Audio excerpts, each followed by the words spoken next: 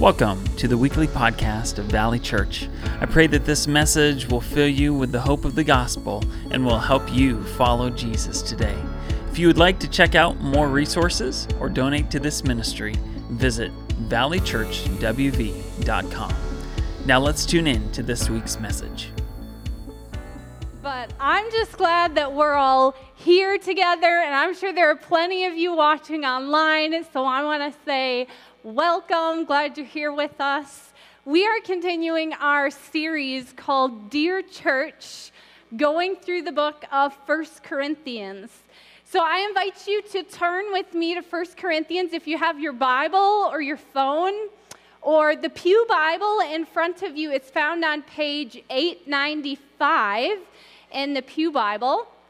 And as you turn there, I want to just remind us a little bit about this book of 1 Corinthians. As we study through this letter that Paul wrote, he wrote it to one of his church plants in Corinth. It's important to remind ourselves that this was written to a specific church in a specific time and culture, and Paul was addressing specific problems that this church was having. And last week we learned that if we could point to the root of the problems in the church at Corinth, it seems to be a problem of arrogance or pride. Now, pride is a very dangerous thing to allow in the church because it is all centered on self and pretty much viewing ourselves in the place of God. Yet, if we're honest, all of us sitting here today, all of us watching online, we all struggle with the sin of pride.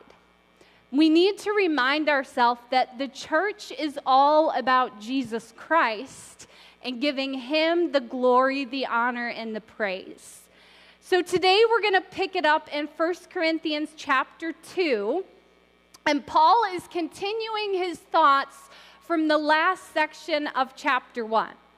Last Sunday we learned how Paul taught about the wisdom of weakness and how God uses the weak, the foolish, the despised, the low of this world to shame the wise and the strong. But why does God do this?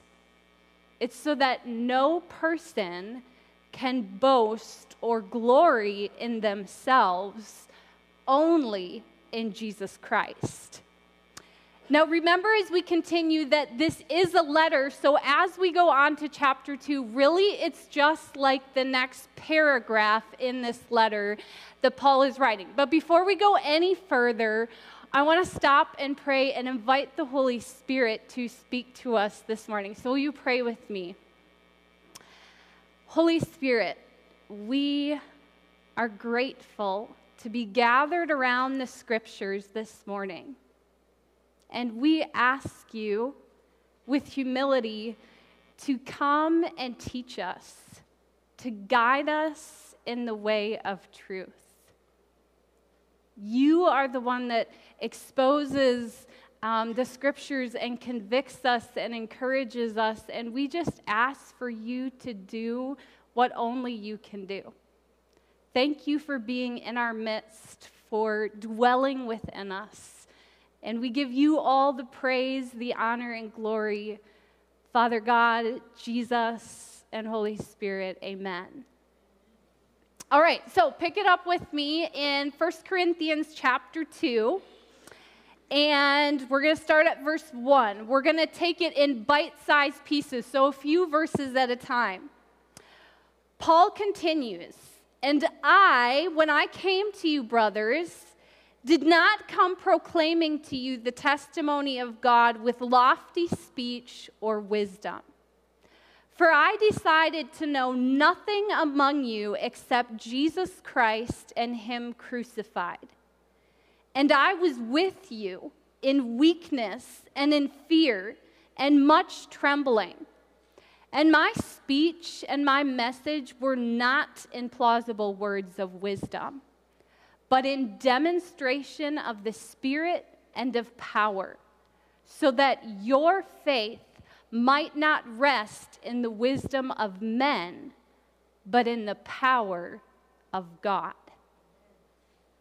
So like I said, we're going to break this down into small chunks and talk about it so we can understand it more fully. Now, Paul, he could have come to Corinth with much of his human knowledge, and he could have used eloquent words of wisdom, but he knew that if he did, then everyone would look to him as being some really great preacher and exalt and glorify him. But Paul knew that his calling by God was simple. He was called to go and preach the gospel of Jesus Christ crucified and risen again. But we learned last week that this kind of wisdom, a crucified Messiah, would have been very unappealing to the people in Corinth, because they were a culture that highly valued the wisdom of this world. You see, people in Corinth studied to be sophists, teachers of philosophy and rhetoric. And this culture took great pride and pleasure in philosophy, and they used rhetoric or the art of debate to persuade their audience. This type of worldly wisdom was leaking into the church in Corinth, and it was causing more pride to take root. When Paul says that he was with them in weakness, fear, and trembling in verse 3, he uses those words to describe the kind of ministry that embodies the cross of Christ. If the cross is the message, then ministering or preaching with integrity means that we as the messengers will look foolish, weak, and despised in the eyes of this world, only to have the power of the Holy Spirit of God break through to call listeners to salvation in Jesus. And that's the gospel story. Power in and out of weakness.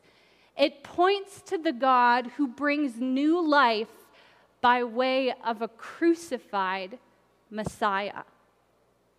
You see, Paul wasn't looking to make a name for himself or have people's faith put in him.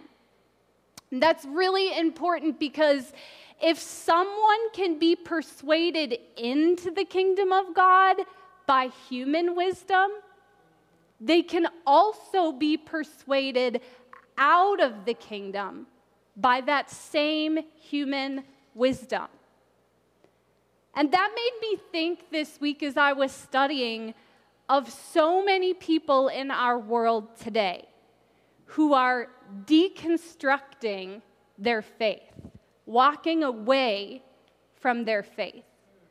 And so it causes me to ask the question, were they persuaded into the kingdom by human, worldly wisdom?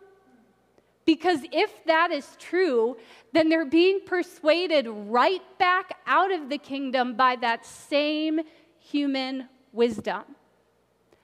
But Paul's desire, and his desire for the Corinth church, was for the Holy Spirit to work through his simple message, and that their faith wouldn't rest in the wisdom of men and the wisdom of this world, but in the power of God.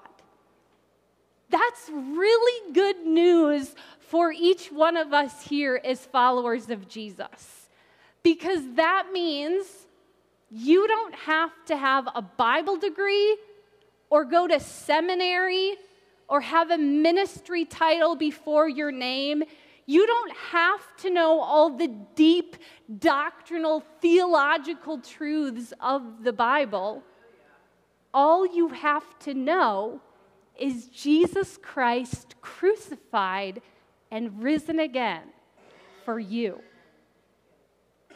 Some of the greatest preachers, teachers, evangelists were not men and women who had a seminary degree or a title before their name. They were just men and women who walked humbly and faithfully with God, willing to go wherever He led them. Does that describe you? What did Jesus do for you? You can share the message of hope that Jesus has brought to you. It's really that simple. Yet we are the ones that often try to make it more complicated than it needs to be. And often we feel the need to do that so that we can make ourselves look a little smarter or a little greater. But you can share the good news of Jesus Christ just as good as Pastor Jonathan, as any of the elders, as any of the serve team directors, or myself. We may never step foot in your workplace or in your school, but God has you there 5 days of the week for a reason. Who needs to know Jesus? You might use simple words, and you know what? Simple is best. The Holy Spirit likes to work through those who share Jesus Christ crucified and risen again in easy to understand ways, because then He can use His power to draw others to the Father. What we need to remember is that it's not about the messenger. It's not about us. It's about the message of Jesus Christ. That's what Paul was wanting the church in Corinth to remember. Paul continues on in his letter to talk about the wisdom that comes from the Holy Spirit. Let's read the next few verses, starting at verse 6. Paul writes, "Yet among the mature we do impart wisdom, although it is not a wisdom of this age or of the rulers of this age who are doomed to pass away. But we impart a secret and hidden wisdom of God, which God decreed before the ages for our glory." So who's Paul talking about in verse 6 when he says the mature, yet among the mature? Well, the mature, Paul is saying here, are those people who have come to faith in Christ and they are occupied by the Holy Spirit of God and have a mind to follow Christ. This person is considered mature and ready to learn the more complicated truths of God's wisdom. Mature can also be defined as a progressive sanctification by the Holy Spirit, or just believers who have teachable hearts and a greater understanding. So in other words, what I want you to know is that the word mature here does not have to do with age. Because I know many believers who are young in age, but very mature as followers of Jesus. The wisdom Paul is talking about here was different than the wisdom the Corinthians were used to. The Corinthians loved to have their minds tickled with knowledge, but the message of the cross and Jesus Christ crucified needed to be understood first. Now, there is wisdom in this age, in the world, but it will all pass away. And it's easy to fall trap to the wisdom of this world in the age we live in. Just one example is how popular self-help books have become. They possess a lot of wisdom, but too often not the wisdom of eternity. Now, I'm not saying that all self-help books are bad, but too often we turn to them for wisdom that's only temporary instead of seeking for eternal wisdom in the scriptures, in the Bible. And we need to be careful that we don't let the wisdom of this world leak into the church and replace the wisdom of eternity. As followers of Jesus, we live for the hidden, secret wisdom that has been revealed to us by the Holy Spirit. Now, verse 7 is a verse that has been misused and misunderstood by many.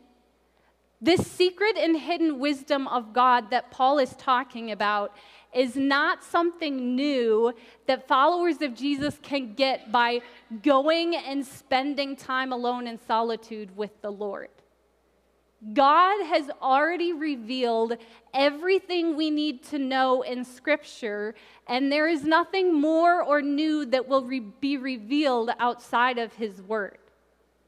So the secret and hidden wisdom that Paul refers to in this verse is the wisdom of the gospel, the good news of Jesus Christ. And what is this good news? Well, we're given the answer actually in 1 Corinthians 15, 3 and 4. Paul reminds them towards the end of the letter, this good news is that Christ died for our sins in accordance with the scriptures, that he was buried, and that he was raised on the third day in accordance with the scriptures. That is the secret and hidden wisdom. It was revealed in Jesus Christ. But the Holy Spirit has to open your eyes and your heart to receive Jesus. And that is humbling. That's the opposite of pride. It's recognizing you can't save yourself. You have to look to Jesus as your Savior. Pick it up with me in verse 8. Paul goes on to say, none of the rulers of this age understood this, for if they had, they would not have crucified the Lord of glory. But as it is written, what no eye has seen, nor ear heard, nor the heart of man imagined, what God has prepared for those who love him. These things God has revealed to us through the Spirit. For the Spirit searches everything, even the depths of God. For who knows a person's thoughts except the spirit of that person which is in him? So also, no one comprehends the thoughts of God except the Spirit of God.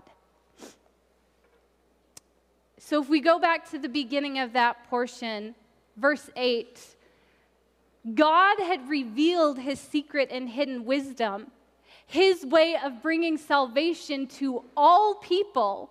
And throughout the Old Testament, he gave hints and clues that pointed to Jesus, who would be a crucified and risen Messiah. But none of the rulers of this age understood it. Paul was telling the Corinthians in verse 8 to side with those who advocate for worldly wisdom is to side against the God who saves by means of a cross. In other words, worldly wisdom is what crucified the Lord of glory. Let me say that again. Worldly wisdom is what crucified the Lord of glory. In verse 9, Paul quotes Isaiah 64, verse 4, to support his claim that God's wisdom is hidden from normal human perception. Paul saw those verses as being fulfilled in the death and resurrection of Jesus. Verse 10 says that these things, this hidden and secret wisdom, God has revealed to us through the Holy Spirit. If you pick it up with me in verse 12, Paul said, "Now we have received not the spirit of the world, but the Spirit who is from God, that we might understand the things freely given us by God." Now, to understand this, every person who has placed their faith in Jesus Christ alone for salvation has been given the Holy Spirit. So we, as followers of Jesus, have the Holy Spirit dwelling in us to help us understand the things of God, specifically the Scriptures. Now, have you ever wondered what the role of the Holy Spirit is in your life? Have you ever wondered that? Like, why do we have the Holy Spirit? What's the purpose of that? Well, I want to take you to John chapter 16. Jesus was with his disciples, and he was telling them that he was going to die and that he was going to leave them, but he was going to send the Holy Spirit to them. So if you look with me, John 16, Jesus said, starting in verse 7, "I tell you the truth, it is to your advantage that I go away. For if I do not go away, the Helper will not come to you. But if I go, I will send him to you. And when he comes, he will convict the world concerning sin and righteousness and judgment. Concerning sin, because they do not believe in me. Concerning righteousness, because I go to the Father, and you will see me no longer. Concerning judgment, because the ruler of this world is judged. I still have many things to say to you, but you cannot bear them now. When the Spirit of truth comes, he will guide you into all the truth. For he will not speak on his own authority, but whatever he hears, he will speak, and he will declare to you the things that are to come. He will glorify me, for he will take what is mine and declare it to you. All that the Father has is mine. Therefore I said that he will take what is mine and declare it to you." So in these verses, Jesus told his disciples, his followers, the Holy Spirit is coming after I leave, and he's going to be your helper. Some versions say the Holy Spirit is known as the Comforter. All right, so Jesus said, he's your helper. Secondly, Jesus said, he, the Holy Spirit, will convict the world concerning sin, righteousness, and judgment. That's a really good reminder for us because it tells us that our job is to preach Jesus crucified and risen. It's the job of the Holy Spirit to convict. So we have to be careful that we aren't manipulating people or playing with their emotions using human worldly wisdom to try and pull people into the kingdom. No, our job is just to preach the message. It's the job of the Holy Spirit to convict. Thirdly, Jesus said, the Holy Spirit will guide you into all the truth. When you read and study your Bible, ask the Holy Spirit to teach you. That's why this morning, before we went to the scriptures, I specifically prayed and asked the Holy Spirit to guide us, to teach us. He's our teacher. Number 4, Jesus said, whatever the Spirit hears from the Father, he will speak and declare to you the things that are to come. And then I'm adding this one in because later on in Galatians chapter 5, Paul talks about how the Holy Spirit helps us to bear fruit in our lives. Okay, so let's remember together, what are the fruits that the Holy Spirit helps us to bear? The fruits of the Spirit are love, joy, peace, patience, kindness, goodness, faithfulness, gentleness, and self-control. Those are all fruits of the Holy Spirit in our life. And you may have grown up not knowing much about the Holy Spirit. Maybe you were even kind of creeped out by him, because some versions call him the Holy Ghost. So as a child, you're like, I don't want the Holy Ghost living inside me. Okay, but the Holy Spirit is a gift to us as followers of Jesus. And it's important that we remember that he is alive and active in our lives. You may not have realized that it's the Holy Spirit convicting you of sin, or it's the Holy Spirit who speaks that encouraging truth to you, brings to mind a Bible verse, or it's him who's been with you when you have felt all alone, or it's the Holy Spirit that has given you peace when you should have felt anything but peace, but it's the Holy Spirit living in you. I want to encourage you, if you're not sure that what you're hearing is from the Holy Spirit, the best place to go and check is back to the Scriptures. How many of you are thankful for the Holy Spirit in your life? Yes, we all should be. He's such a gift, and Jesus knew exactly who we would need when he left this earth. He said, it's better if I go, because I'm sending the Holy Spirit to be with you. So right now, I just want to pause quick and thank the Holy Spirit. Will you join me?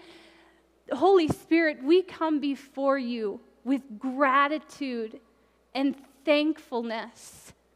We're so thankful that you are our helper, that you convict us of sin, that you help us to bear fruit in our lives. We're so thankful that you guide us in the way of truth. Holy Spirit, help us always to listen to your voice and leading. Thank you that you are always with us. Amen. Amen. Pick it up with me in verse 13. Paul said, we impart this in words not taught by human wisdom, but taught by the Spirit, interpreting spiritual truths to those who are spiritual.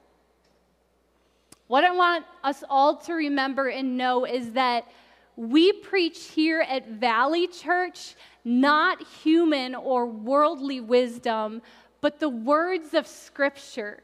Jesus Christ crucified and risen again. And every week we pray that the Holy Spirit would teach and interpret spiritual truths to followers of Jesus, but also that the Holy Spirit would reveal the secret and hidden wisdom of salvation to unbelievers and call them to Jesus. Continue on with me in verses 14 through 15. Paul says, the natural person does not accept the things of the Spirit of God, for they are folly to him, and he is not able to understand them because they are spiritually discerned. The spiritual person judges all things, but is himself to be judged by no one.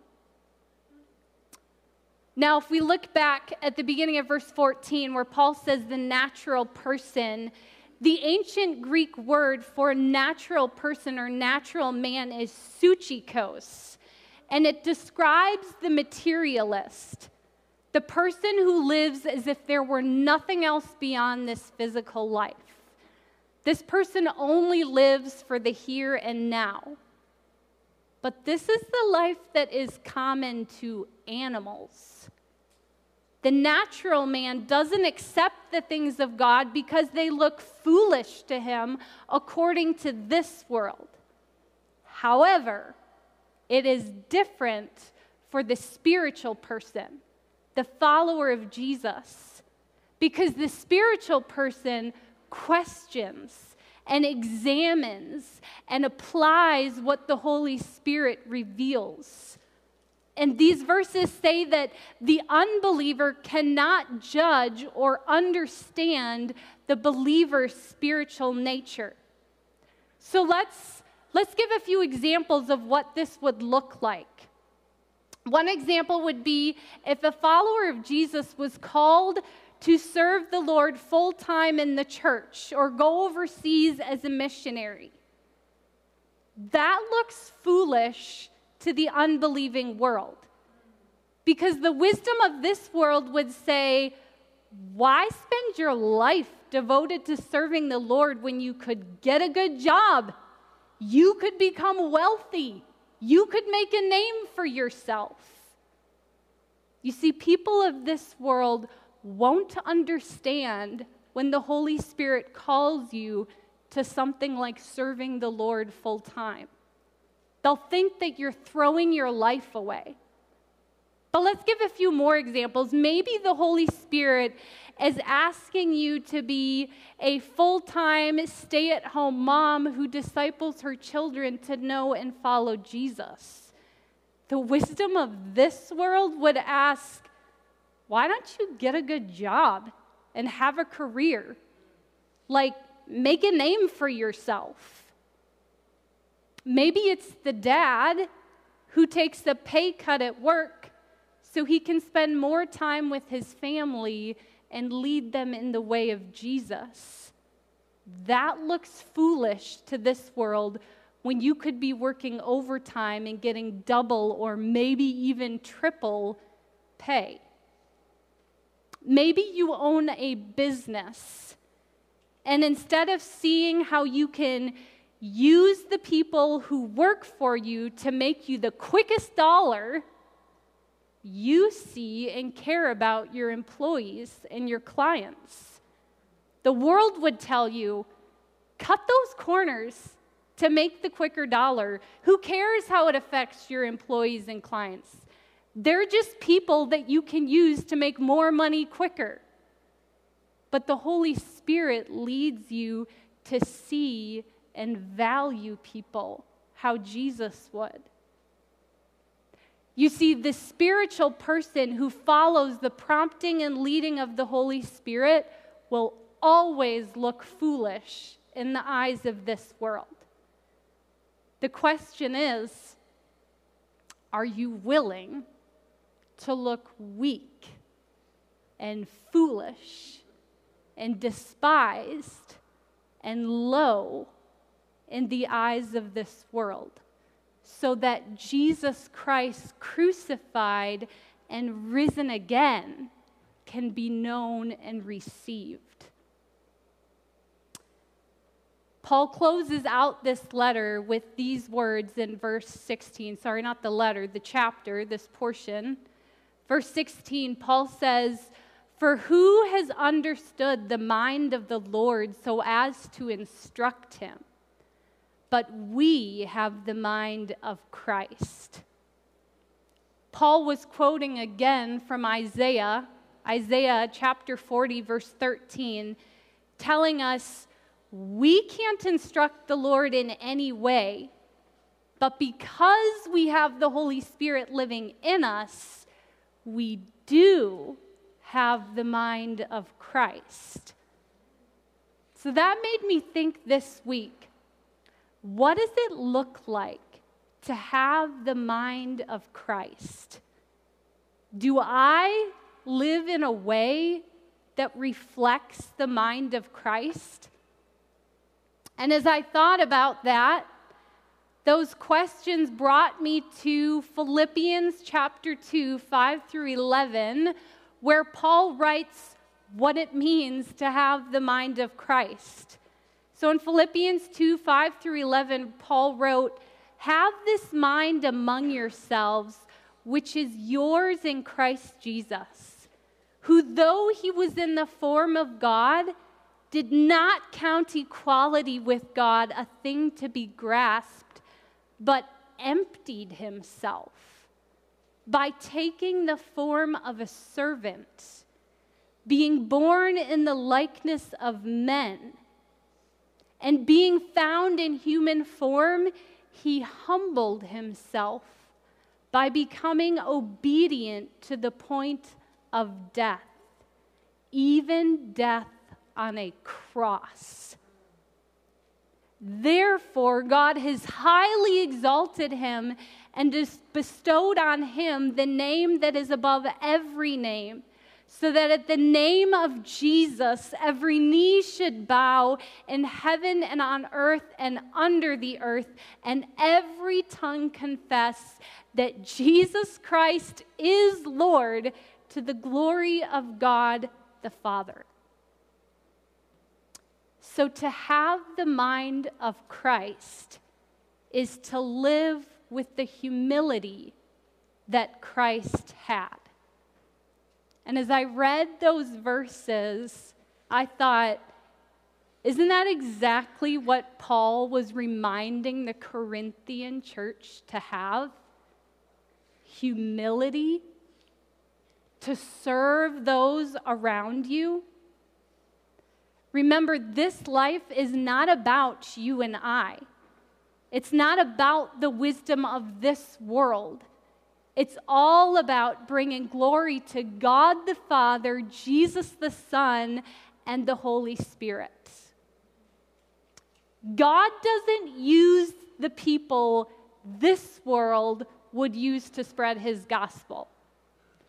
God uses weak, ordinary, flawed people to establish his kingdom.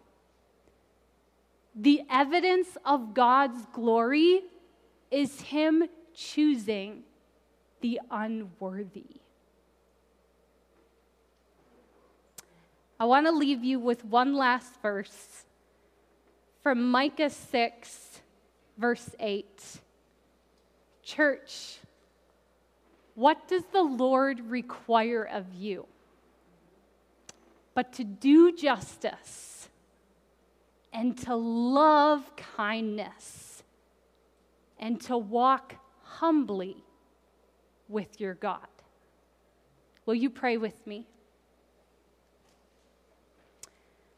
Father, I pray this week that we would remember to have the mind of Jesus Christ, that we would live as men and women who display the fruit of the Spirit as we walk humbly with you. Jesus, thank you for going to the cross and saving us by your perfect blood. And Holy Spirit, we thank you again for all you are and all that you do in our lives. Help us to listen to your voice and leading, and to live in joyful obedience to what you call us to, even when we may look weak or foolish in the eyes of this world. Thank you for your promise to go with us and for helping us to be bold and sharing Jesus crucified and risen. Holy Spirit, will you demonstrate your power in our lives and in our speech so that others will be brought to salvation in Jesus Christ? For yours is the kingdom and the power and the glory forever, we pray. Amen. Thank you for listening to this week's message from Valley Church. If you were impacted by today's teaching or made a decision to follow Jesus, we would love to hear from you, pray for you, and walk with you. To connect with us, visit valleychurchwv.com. There you will find resources on following Jesus and information about how to partner with us here at Valley Church as we seek, serve, and send disciples of Christ.